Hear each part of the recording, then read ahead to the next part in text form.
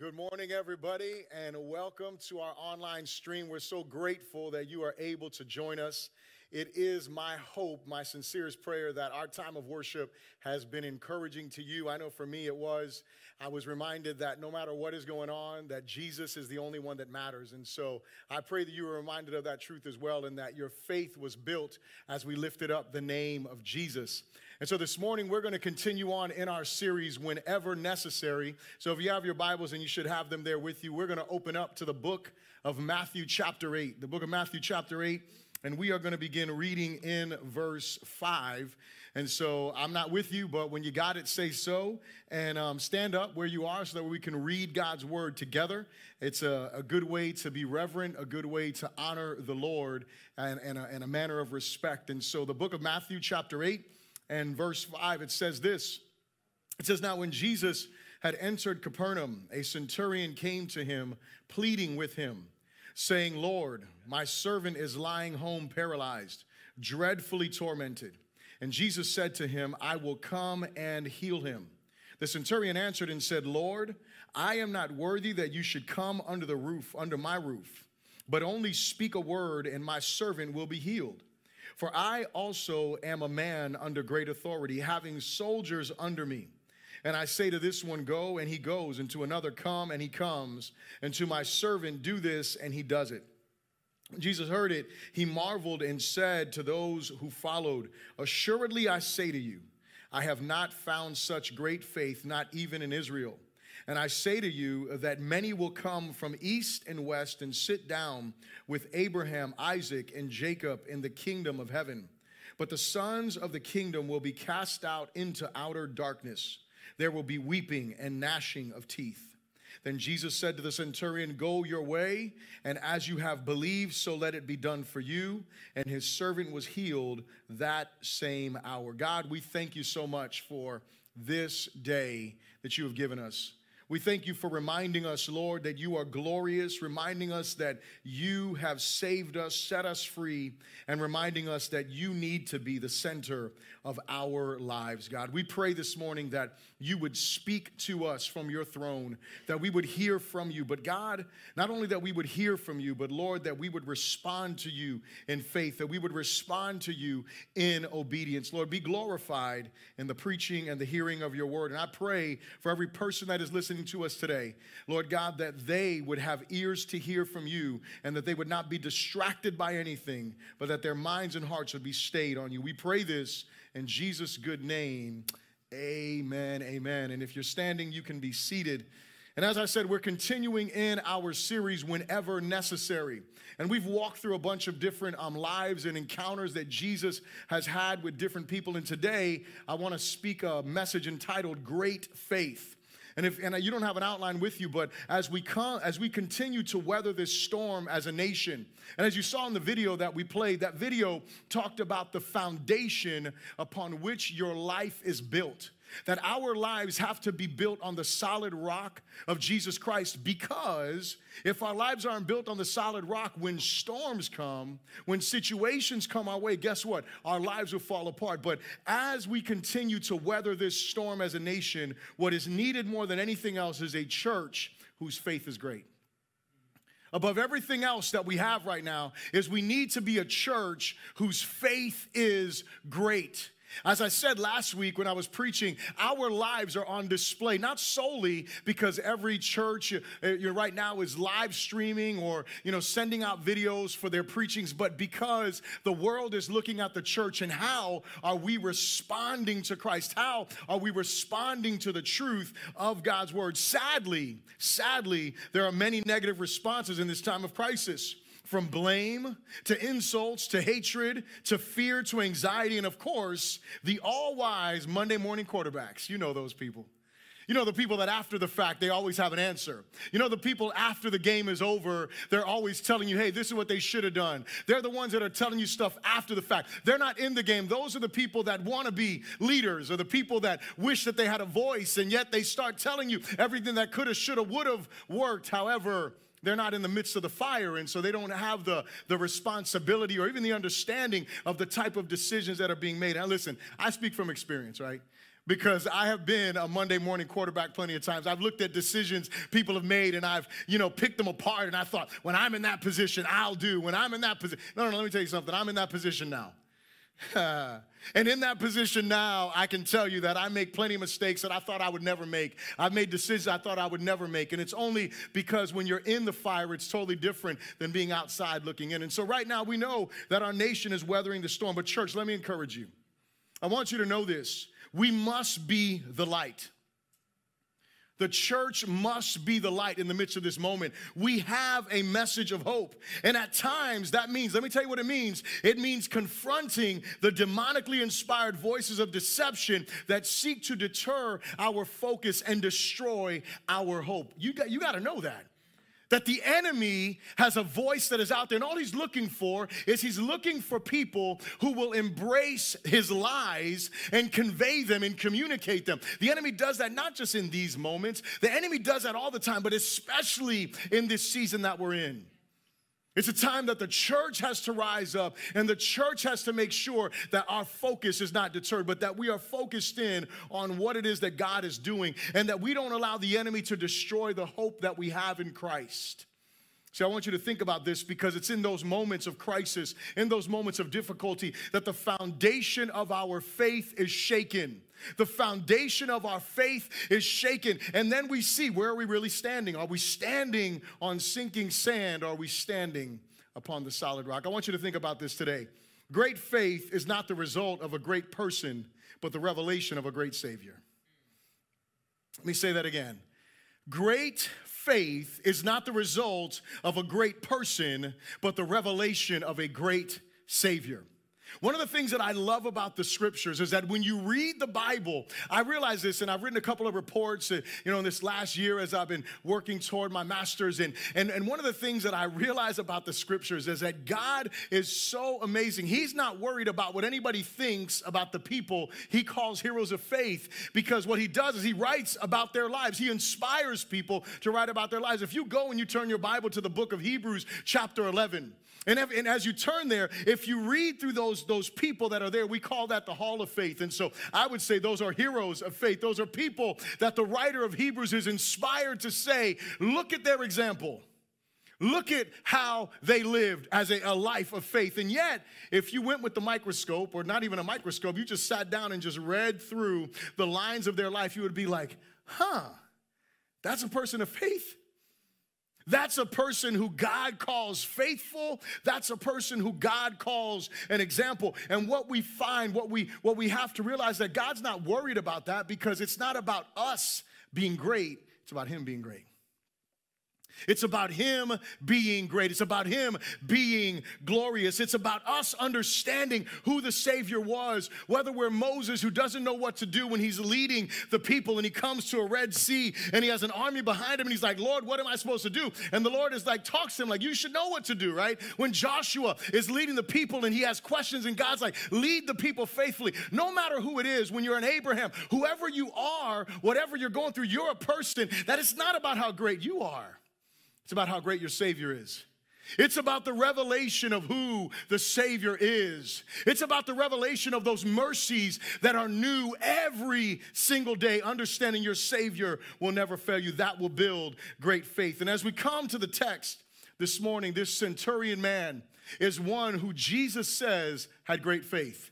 As a matter of fact, Jesus said his faith was greater than he had found in Israel.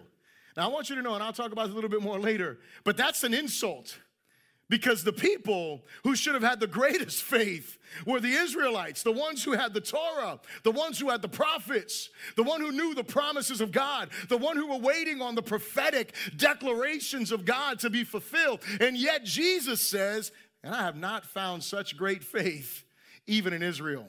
There's a reason for that. So the first thing I would ask you to repeat after me, if you're in the room, you can repeat after me if you'd like, but great faith is found in a changed heart.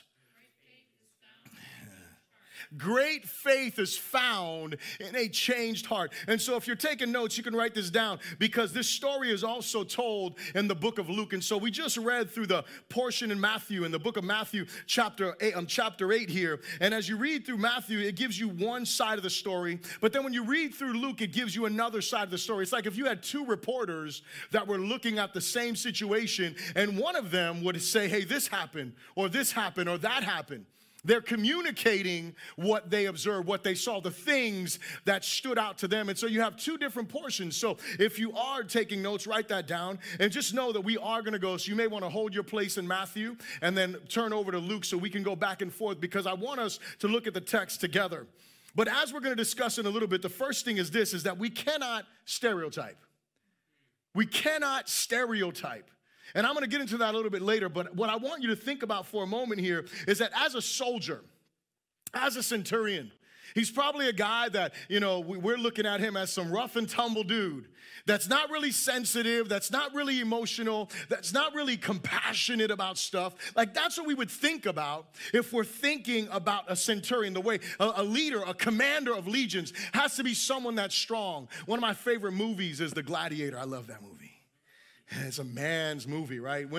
Many women don't like it. It's very gory, but, you know, it's a love story, but it's, you know, it's a valiant. I was going to say violent, but I'm going to say valiant. It's a valiant love story. It's obviously violent. But when you think about that, the commander of the army, when you think about him and his way of being, you wouldn't think of him as overly emotional. But, you know, when you watch him, you see that he really did have some great love in his heart. He was a man's man. He was a beast on the battlefield, and yet he wept over his wife and his child who were murdered. He was broken because of that reality. And a lot of times we see somebody and we look at their exterior and we think one thing about them, and yet this guy gives us a different picture. And so if you go back to Luke chapter 7, and we're going to read verses 1 through 5, we're going to see exactly what I mean here, because this guy was sensitive. He was compassionate. He had a burden in his heart for his service. This is what it says here. It says, now when he concluded all his sayings in the hearing of the people, he entered Capernaum. This is speaking of Jesus. And a certain centurion's servant who was dear to him was sick and ready to die. So when he heard about Jesus, he sent the elders of the Jews to him, pleading with him to come and heal his servant. And when they came to Jesus, they begged him earnestly, saying that the one for whom he should do this was deserving, for he loves our nation and has built our synagogues. So as we read in this story here, what do we find? We find that this guy had an understanding and he had a love for the Jewish people. He was a guy that cared about his servant. Now, you got to notice who he's caring about. He is caring about his servant. He's not caring about someone that would normally matter. And, you know, we sometimes think of, you know, slavery in negative terms. I don't see anything positive about slavery. But typically, people who had slaves, they weren't thinking about them compassionately. They would just get someone else to do the job. They would get someone else to fill that role. No, but this centurion was so concerned about his servant that he sent a delegation of Jewish people to go and ask Jesus to come and bring healing to his servant. He was compassionate.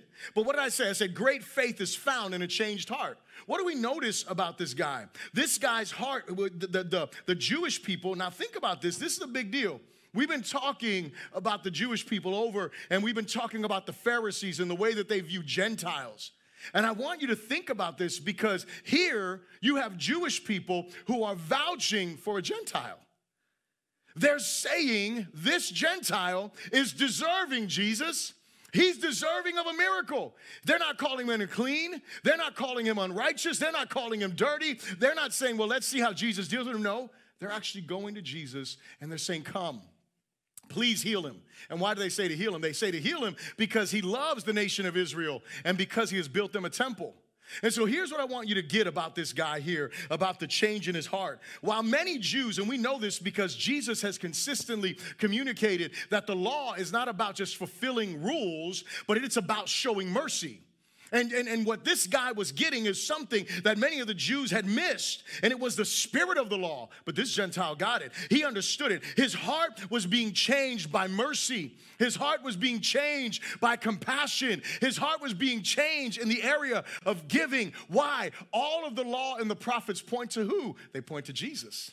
They point to the Savior because they point to the mercy of God. And this Gentile was grasping this truth and his heart was being changed. And so here's my question. Is your heart being changed by the gospel? Is your heart being changed by the gospel? If you're a believer and you're listening right now, your heart has to be being changed by the gospel. You are not just transformed, past tense, but you are transforming, always transforming in the process and in the future until one day when you are totally glorified like Jesus, and that will never be this side of your life. Hello. You and I will be glorified if we are believers when we breathe our last breath or our Savior returns for us, whichever one it is. And so the thing to think about, just thinking about this life change. If you're not a believer and you're listening to us, if you're not a follower of Christ, I want you to know the gospel has the power to change your heart. God wants to change your life by the power of his word. The second thing I would ask you to repeat after me if you were here is this: great faith is always accompanied by humility. Great faith is always accompanied by humility. The second thing that we notice is not just that this man is a lover of the nation of Israel, not just that this man built them a temple, not just that this man's heart is being changed, but we also notice that this man is one who understands authority. Look at, if you're still in Matthew, you can look at Matthew verses 7 through 9, and then we'll compare to what we see in Luke. But Matthew 7 through 9, it says, "And Jesus said to him, I will come and heal him. The centurion answered and said, Lord, I am not worthy that you should come under my roof, but only speak a word and my servant will be healed. For I also am a man under authority, having soldiers under me. And I say to this one, go, and he goes, and to another come, and he comes, and to my servant do this, and he does it." So that's what Mark says, but what Matthew says. Let's look at what Luke says in Luke 7, verses 6 through 8.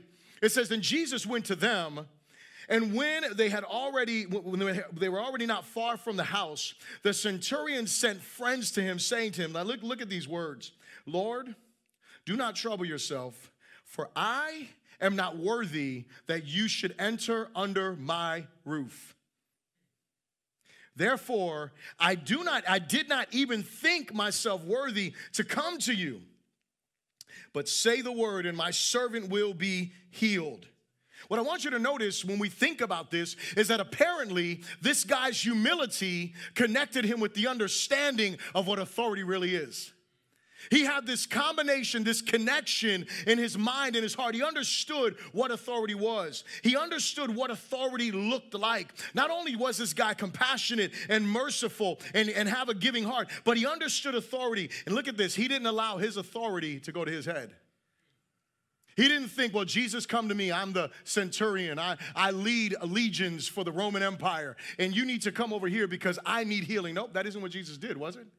I mean, that isn't what the centurion did with Jesus. What the centurion did was he said, I'm not even worthy to come to you, much less are you worthy to come out. He demonstrates that he understood who he was. See, not only did he not demand that Jesus come, but he didn't even see himself worthy of Jesus coming into his house.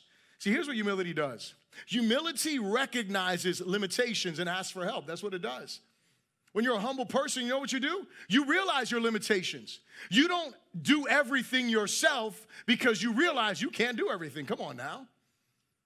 Listen, if there's one thing that you and I have to be able to embrace, it's where we are limited. But not only that, you need to realize something. God surrounds you with people who are not limited in the areas you're limited in.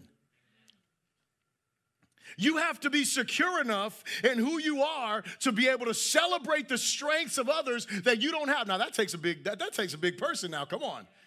You could do it on your own and you could figure out a way to make it happen. However, when you have somebody that is around you and they have abilities, Jesus had abilities that this centurion didn't have. See, this centurion, he could order armies, he could order servants, he could order people around, he could arrest people, he could execute people, he could do all kind of stuff, but he couldn't heal people. He couldn't deliver people. He couldn't bring healing to his servant. We don't know what happened before this, but I'm going to assume if this servant was at the point of death, it sounds to me like the centurion was at a place of desperation. Which, you know what that probably means? What it probably means is that the centurion had done everything he could to bring wholeness and healing to his servant, yet he realized he was limited. And when he heard about Jesus, what did he do? He sent a delegation. He said, Jesus, heal my servant. You're the only one that can do it. But not only does the humility recognize limitations, it also understands comparative worth before God. It understands the difference between you and your Creator. It understands that, you know what? We're good, but God is good. You know what I'm saying? We're good, right? We're in some sense of the word, but we're not good like God is good. We may do some good stuff, but God is good in all of who he is. See, there's a difference when you look at it comparatively. And that's what this guy understood, that he was a man of authority, but Jesus had greater authority. He understood that Jesus was greater than him. You see, this morning we had this beautiful time of worship. And let me just say this, the greatest worship, what is worship? Worship is not just songs that we sing, but it's a life of faith in action. That is what worship is. It is a life of faith in action. It is us living our faith out, actively doing what God calls us to do, actively obeying what God commands and requires of us. That is what it means to worship God, is to live our faith. And you know where that comes from? It comes from a place of true humility before the Lord. But here's the question. What is your view of God? What is your view of God? You know, I heard this quote, and I'm going to go ahead and say it. I'm going to read it, actually, because it's kind of a tongue twister, a bunch of big words. But here's what it is. A wrong anthropology will produce a low theology, but a high theology will produce a correct anthropology that will result in a pure doxology. Come on now. You want to impress your friends? Pause this. Rewind it, write all of that stuff down, and go and say, hey, let me talk to you about your anthropology and your theology and your doxology. You'll impress them, right? Maybe you'll confuse them. I don't know. But here's in English. Let me tell you what that is in English. Well, first of all, anthropology is the study of man. And when we have the wrong view of man, when we think too much of man, what it ends up doing is it ends up minimizing our theology, which is the study of God. And so what happens to us is this, is that when our view of ourselves is too high, our view of God will never be high enough. And then what happens is our worship of God is always diminished. It's never where it should be. And you know what happens? Then what happens is you begin to be in a place where your faith is not big enough. Where you cannot be a person of great faith. Why? Because, man, you're looking at yourself. You're looking in the mirror rather than looking up to the one who is seated on the throne. You're thinking more highly of yourself than you ought to. And instead of worshiping God for who he is, we're looking at ourselves as the answer. We're looking at ourselves. You know, one of the things that I loved, and some people don't appreciate this. You know, there's some Congress folks that don't appreciate this, but I appreciate this. And it is that when this nation first started to come into this crisis, our president called us to prayer. Listen, some people may not appreciate that. I appreciate that. You know why? Because whether anybody wants to admit it or not, and I'm not saying he's a Christian or anything like that, what I'm saying is whether anybody wants to admit it or not, at least he knew who to call upon in the midst of the crisis. He knew who to say, you know what, nation, we need to cry out to God. We need to call out to the Lord. You know what, church? I challenge you today. Listen, you know what? Let's join in faith with our president that miracles will happen between now and Easter, and that we'll be able to celebrate together in one place, worshiping the Lord and honor and glorify his name. Let's just pray by faith that way. Let's not be stupid. Come on now. But let's be a people of faith who understand, man, we need God in our lives. We need to know who to turn to. But you know what, church? If you think too highly of yourself, you know what you'll never do? You never turn to God. And in those moments, you know what's the issue with a lot of people? The issue with a lot of people is that they see themselves in situations like they're alone. Like they don't have someone to turn to. Like they don't have someone who actually has answers. Listen, when we looked at the video that we were watching before the sermon, when you think about this, our foundation is checked when the storms hit our life. Because where are we standing? Are we standing on the rock of Jesus Christ, of his truth, of who he is? Or are we standing in our own understanding? Are we standing in our own wisdom? The third thing that I would ask you to repeat after me is this, to say great faith is recognized by God. Great faith is recognized by God. And so great faith is not something that just is not noticed by the Lord, but it is something that is recognized. And listen, if you haven't gotten anything else that I've said in this whole sermon, I want you to pay attention to what I'm going to say right now. This is extremely, extremely important. You need to understand that God may not always respond the same way to our faith in him, but he always recognizes our faith in him. He may not respond the way that we want. He may not do exactly what we prayed for. However, he always recognizes our faith. He always sees our faith. He values our faith. He celebrates our faith, even when he doesn't respond the way we want. Listen, if you read the book of Hebrews, you see that not everybody was delivered. Not everybody experienced the deliverance that Shadrach, Meshach, and Abednego did. Not everybody experienced the same deliverance that Daniel did in the lion's den. Some people were sawed in half. Hello. In faith. One of my favorite stories, and Pastor Frank Reynoso, he always brings this up whenever he's preaching on this topic. One of the most beautiful pictures that we see in the scriptures is in the book of Acts, I believe it's chapter 7. And it's Stephen, who was the first martyr of the faith. And something beautiful happens at the end of Stephen's time when he's about to be stoned to death. He says, I see the Lord standing up. And it's almost as if instead of the Lord extending his hand to block the stones, what the Lord did was stood up to say, my son, I'm watching you. I recognize your faith. I'm welcoming you home. And so here's the thing. There are some moments that God silences or shuts the mouths of lions. There are some moments that God decides that the fire is going to surround you, but you're not going to smell like even the smoke. But then there are other times that God says, well done, my good and faithful servant. You've run the race. You've come to the end. Let me welcome you home. God always recognizes our faith.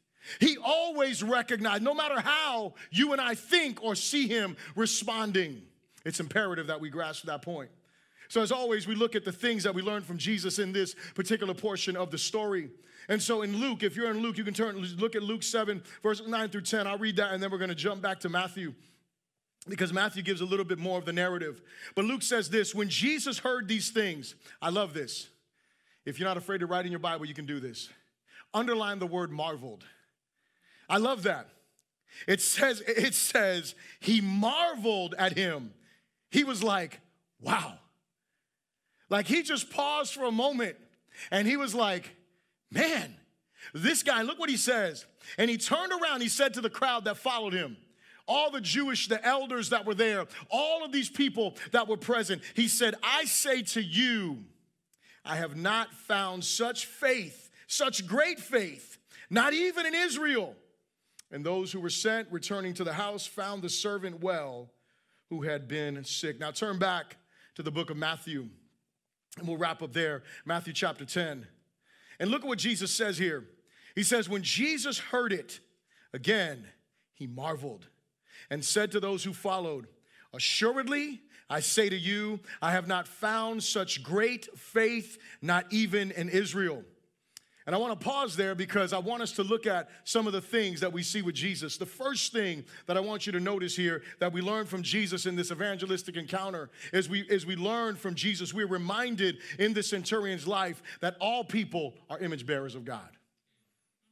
The first thing that we notice is that all people are image bearers of God. All people are those who bear the image of God. How do we know this? Well, one thing that Jesus does is he celebrates the good in the centurion. Understand this, church. Everything good in us is a reflection of the image of God in us. Think about that. Everything that is good in you is a reflection of the image of God. And while the truth is that you and I have to remain humble in our own view of ourselves in light of who God is, that doesn't mean that we ignore the good that is in others. Are you here? It doesn't mean that we ignore the good that is going on in the hearts of other people, that is going on in the lives of other people. As a matter of fact, I want you to think about this. When you recognize the good in other people, that might become the bridge that leads you to them and leads them to Christ. There may be people that are not Christian, they're not saved, they're not walking with Jesus, but man, they're intelligent. Man, they have some good ideas. Man, they're creative. Man, they think certain ways. They have certain talents and abilities. They have certain gifts. Can I tell you something? Every good gift, James says, comes down from above. So when we see good in people, whether they're followers of Christ or not, we can celebrate that in them. We can recognize that in them. We can go ahead and say, man, that's something that is good. And you know what we do? We don't just point to them. We let them know, you know what I want you to know? That thing in you, that's the image of God on you. And they may not even want to hear that. They may not even be trying to hear about God. Oh, no, I went to school. I don't care about all that. I love Jonathan Reyes because he understands wholeheartedly. One day, some of you that know him, you need to sit down with this guy and hear his testimony. He is a doctor right now. He's one of the professors at UCF. And this guy decided, God tricked him, in my opinion. He was 100% not even thinking about going to college. He decided he was going to pick the most outlandish, crazy engineering degree, and he said, I'm going to go for that, and guess what? He got accepted into the program. Come on now. If that's not God, I don't know what is. Got accepted into the program. He graduates with his bachelor's like, I'm done. He feels like the Lord is leading him to go get his master's and get his doctorate so he can minister to people. One of the most brilliant guys that I know, and you know what I thank God for is that he knows where all of it comes from. There is no question, and that's how we have to be. We have to point to God in others. We have to let people know that everything in them is from him. The second thing that we see here is the faith of a person who is socially despised. See, this isn't just about the good stuff, right? This isn't just about the fact that he loved the nation of Israel. This isn't just about the fact that he did something. No. This isn't just about that. This is more about him and his faith. Because after all of this other part of the narrative, Jesus marvels because he cannot believe the degree of faith that is in this guy. And you know what? I said this before. This was a slap in the face to all the Jews that were standing around him. Because you know what they realized? Wait a second. Jesus is saying something that's pretty harsh. But remember what I told you. Jesus loves those prideful people. And what Jesus was doing is in that moment, any Gentile that was around there, he was recognizing the faith in this Gentile. You know what he was saying to all of them? You can have faith too. You can have faith. You can have faith that makes God marvel. That's what you should hear right now as you're listening, that you can have faith that makes God marvel. That you can have a faith that moves God the way that Jesus was moved by this guy. You can have faith like that. But here's the other thing. To all those people around there that were prideful, you know what it was doing? It was saying, humble yourself. Because this guy that you may think he's a philanthropist, he built you guys a temple, you may think that he loves you. I want you to know there's something more than just those good things. There's this faith that is in there. You need to look at him as an example. The third thing is this, and this goes in line with what we just said in those first two, but it is this: the gospel is for all people, no stereotypes. The gospel is for all people. Here's what I want you to know, is that it is easy for us to write certain people off. It is easy for us to say, man, these people don't want to hear the gospel.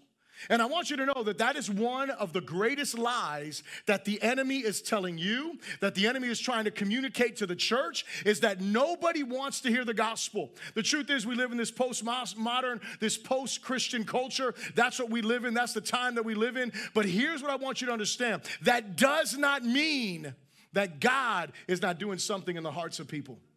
It doesn't mean that.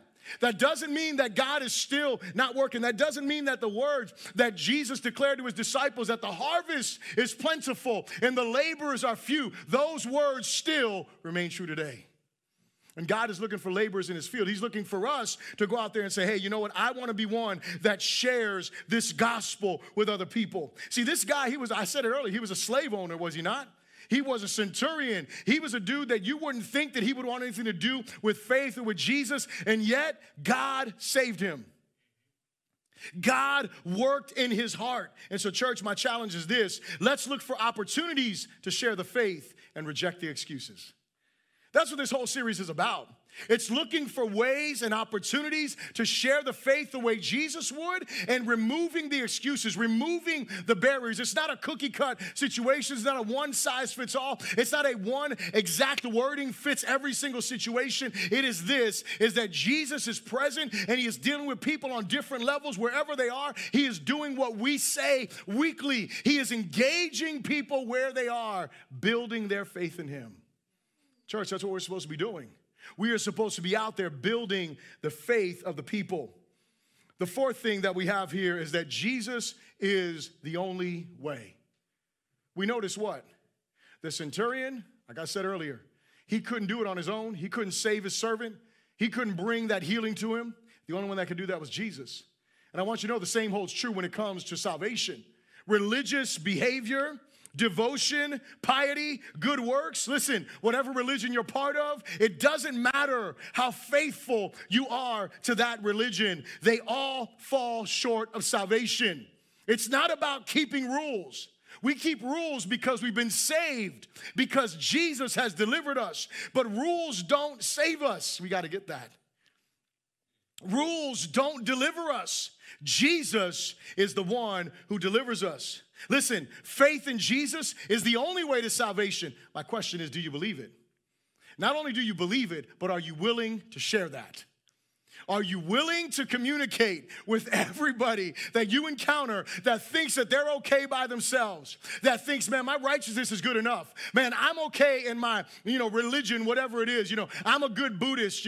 I'm a good Hindu. I'm a good, Muslim. I'm a good, Scientologist. Whatever it is that they're good at. None of that stuff saves them.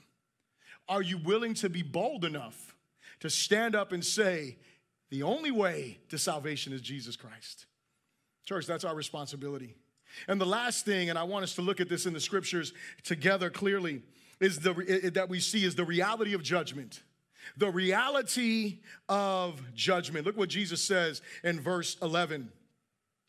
He says, and I say to you that many will come from east and west and sit down with Abraham, Isaac, and Jacob in the kingdom of heaven. So what is he saying when he's saying many will come from east to west? He's saying that people are going to come from all parts of the earth.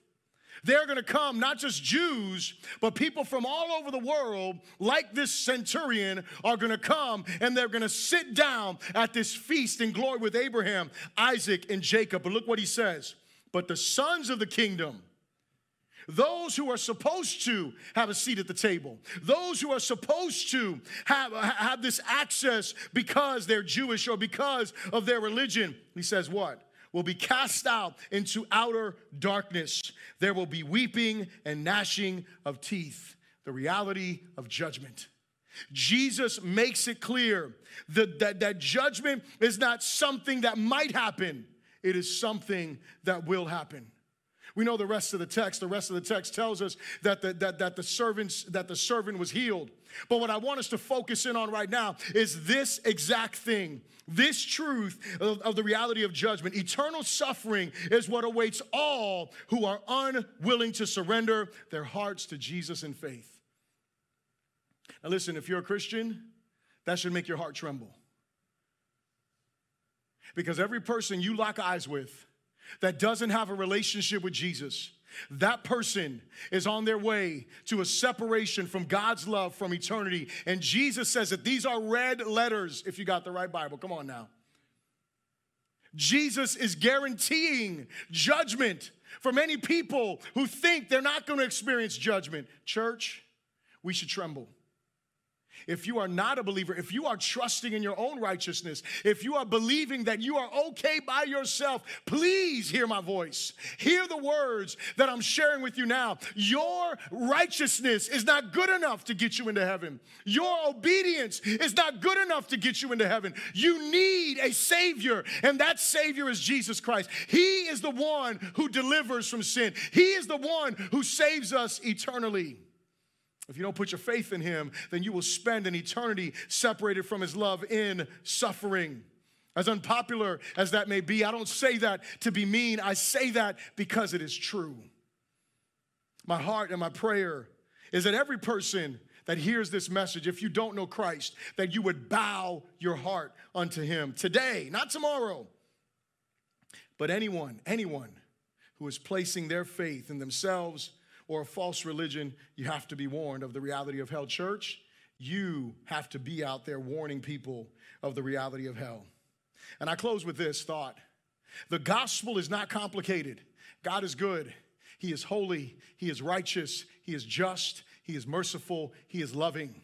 We have failed him because of our own desires, because of our own decisions. We have fallen short of his glory. We can never bridge the gap between us and him. But the beauty is that Jesus came and he bridged that gap. He died on the cross for us so we could have a relationship with God and we could be secure in his love. That is where we see that. We have to understand this, church. God calls all men everywhere to faith and repentance. He offers all men, not some men, but all men, his love and mercy through the gospel message. And he invites his followers, that's you and I. If you're a follower of Jesus, he invites us into the great mission of making disciples. And my closing question or thought is this: are you on mission? Are you on mission? Are you on the mission that God has called you into? And when you think about that question, here it is. How is your faith in Christ in this season? How is your faith in Christ in this season? How is it? How is your faith in God in this very moment? Listen, this is a time of turmoil. This is a time of difficulty. This is a time of confusion. This is a time where people are fleeing one state to come to another state. This is a time where people are isolating themselves or staying away from everyone. My question is, how is your faith in this season? This centurion's faith was not shaken, but his faith was built stronger. And church, God wants to build your faith stronger. Let me pray for you today. Lord, I thank you so much for your love. I thank you for your grace, for your mercy. I thank you for your kindness. And Lord, I thank you for every person that is listening to us online today. I thank you for every person who is hearing these words. And I pray for them, if they are a believer, God, may their faith be strengthened. God, may their faith be built strong. May their faith, God, be in you, growing even in this season. Father, I pray against doubt. I pray against fear. I pray against anxiety. Right now, I pray that you give them peace, that you give them joy, that you give them confidence that you are with them. God, I pray as well for anyone that may be listening, who, God, they know today their faith is not in you, but they want to make that decision. God, today I ask you, draw their hearts to you. May they cry out to you and ask you to forgive them and fill them with your spirit. And may you begin a new thing in them today. And I pray these things believing in Jesus' mighty name. Amen.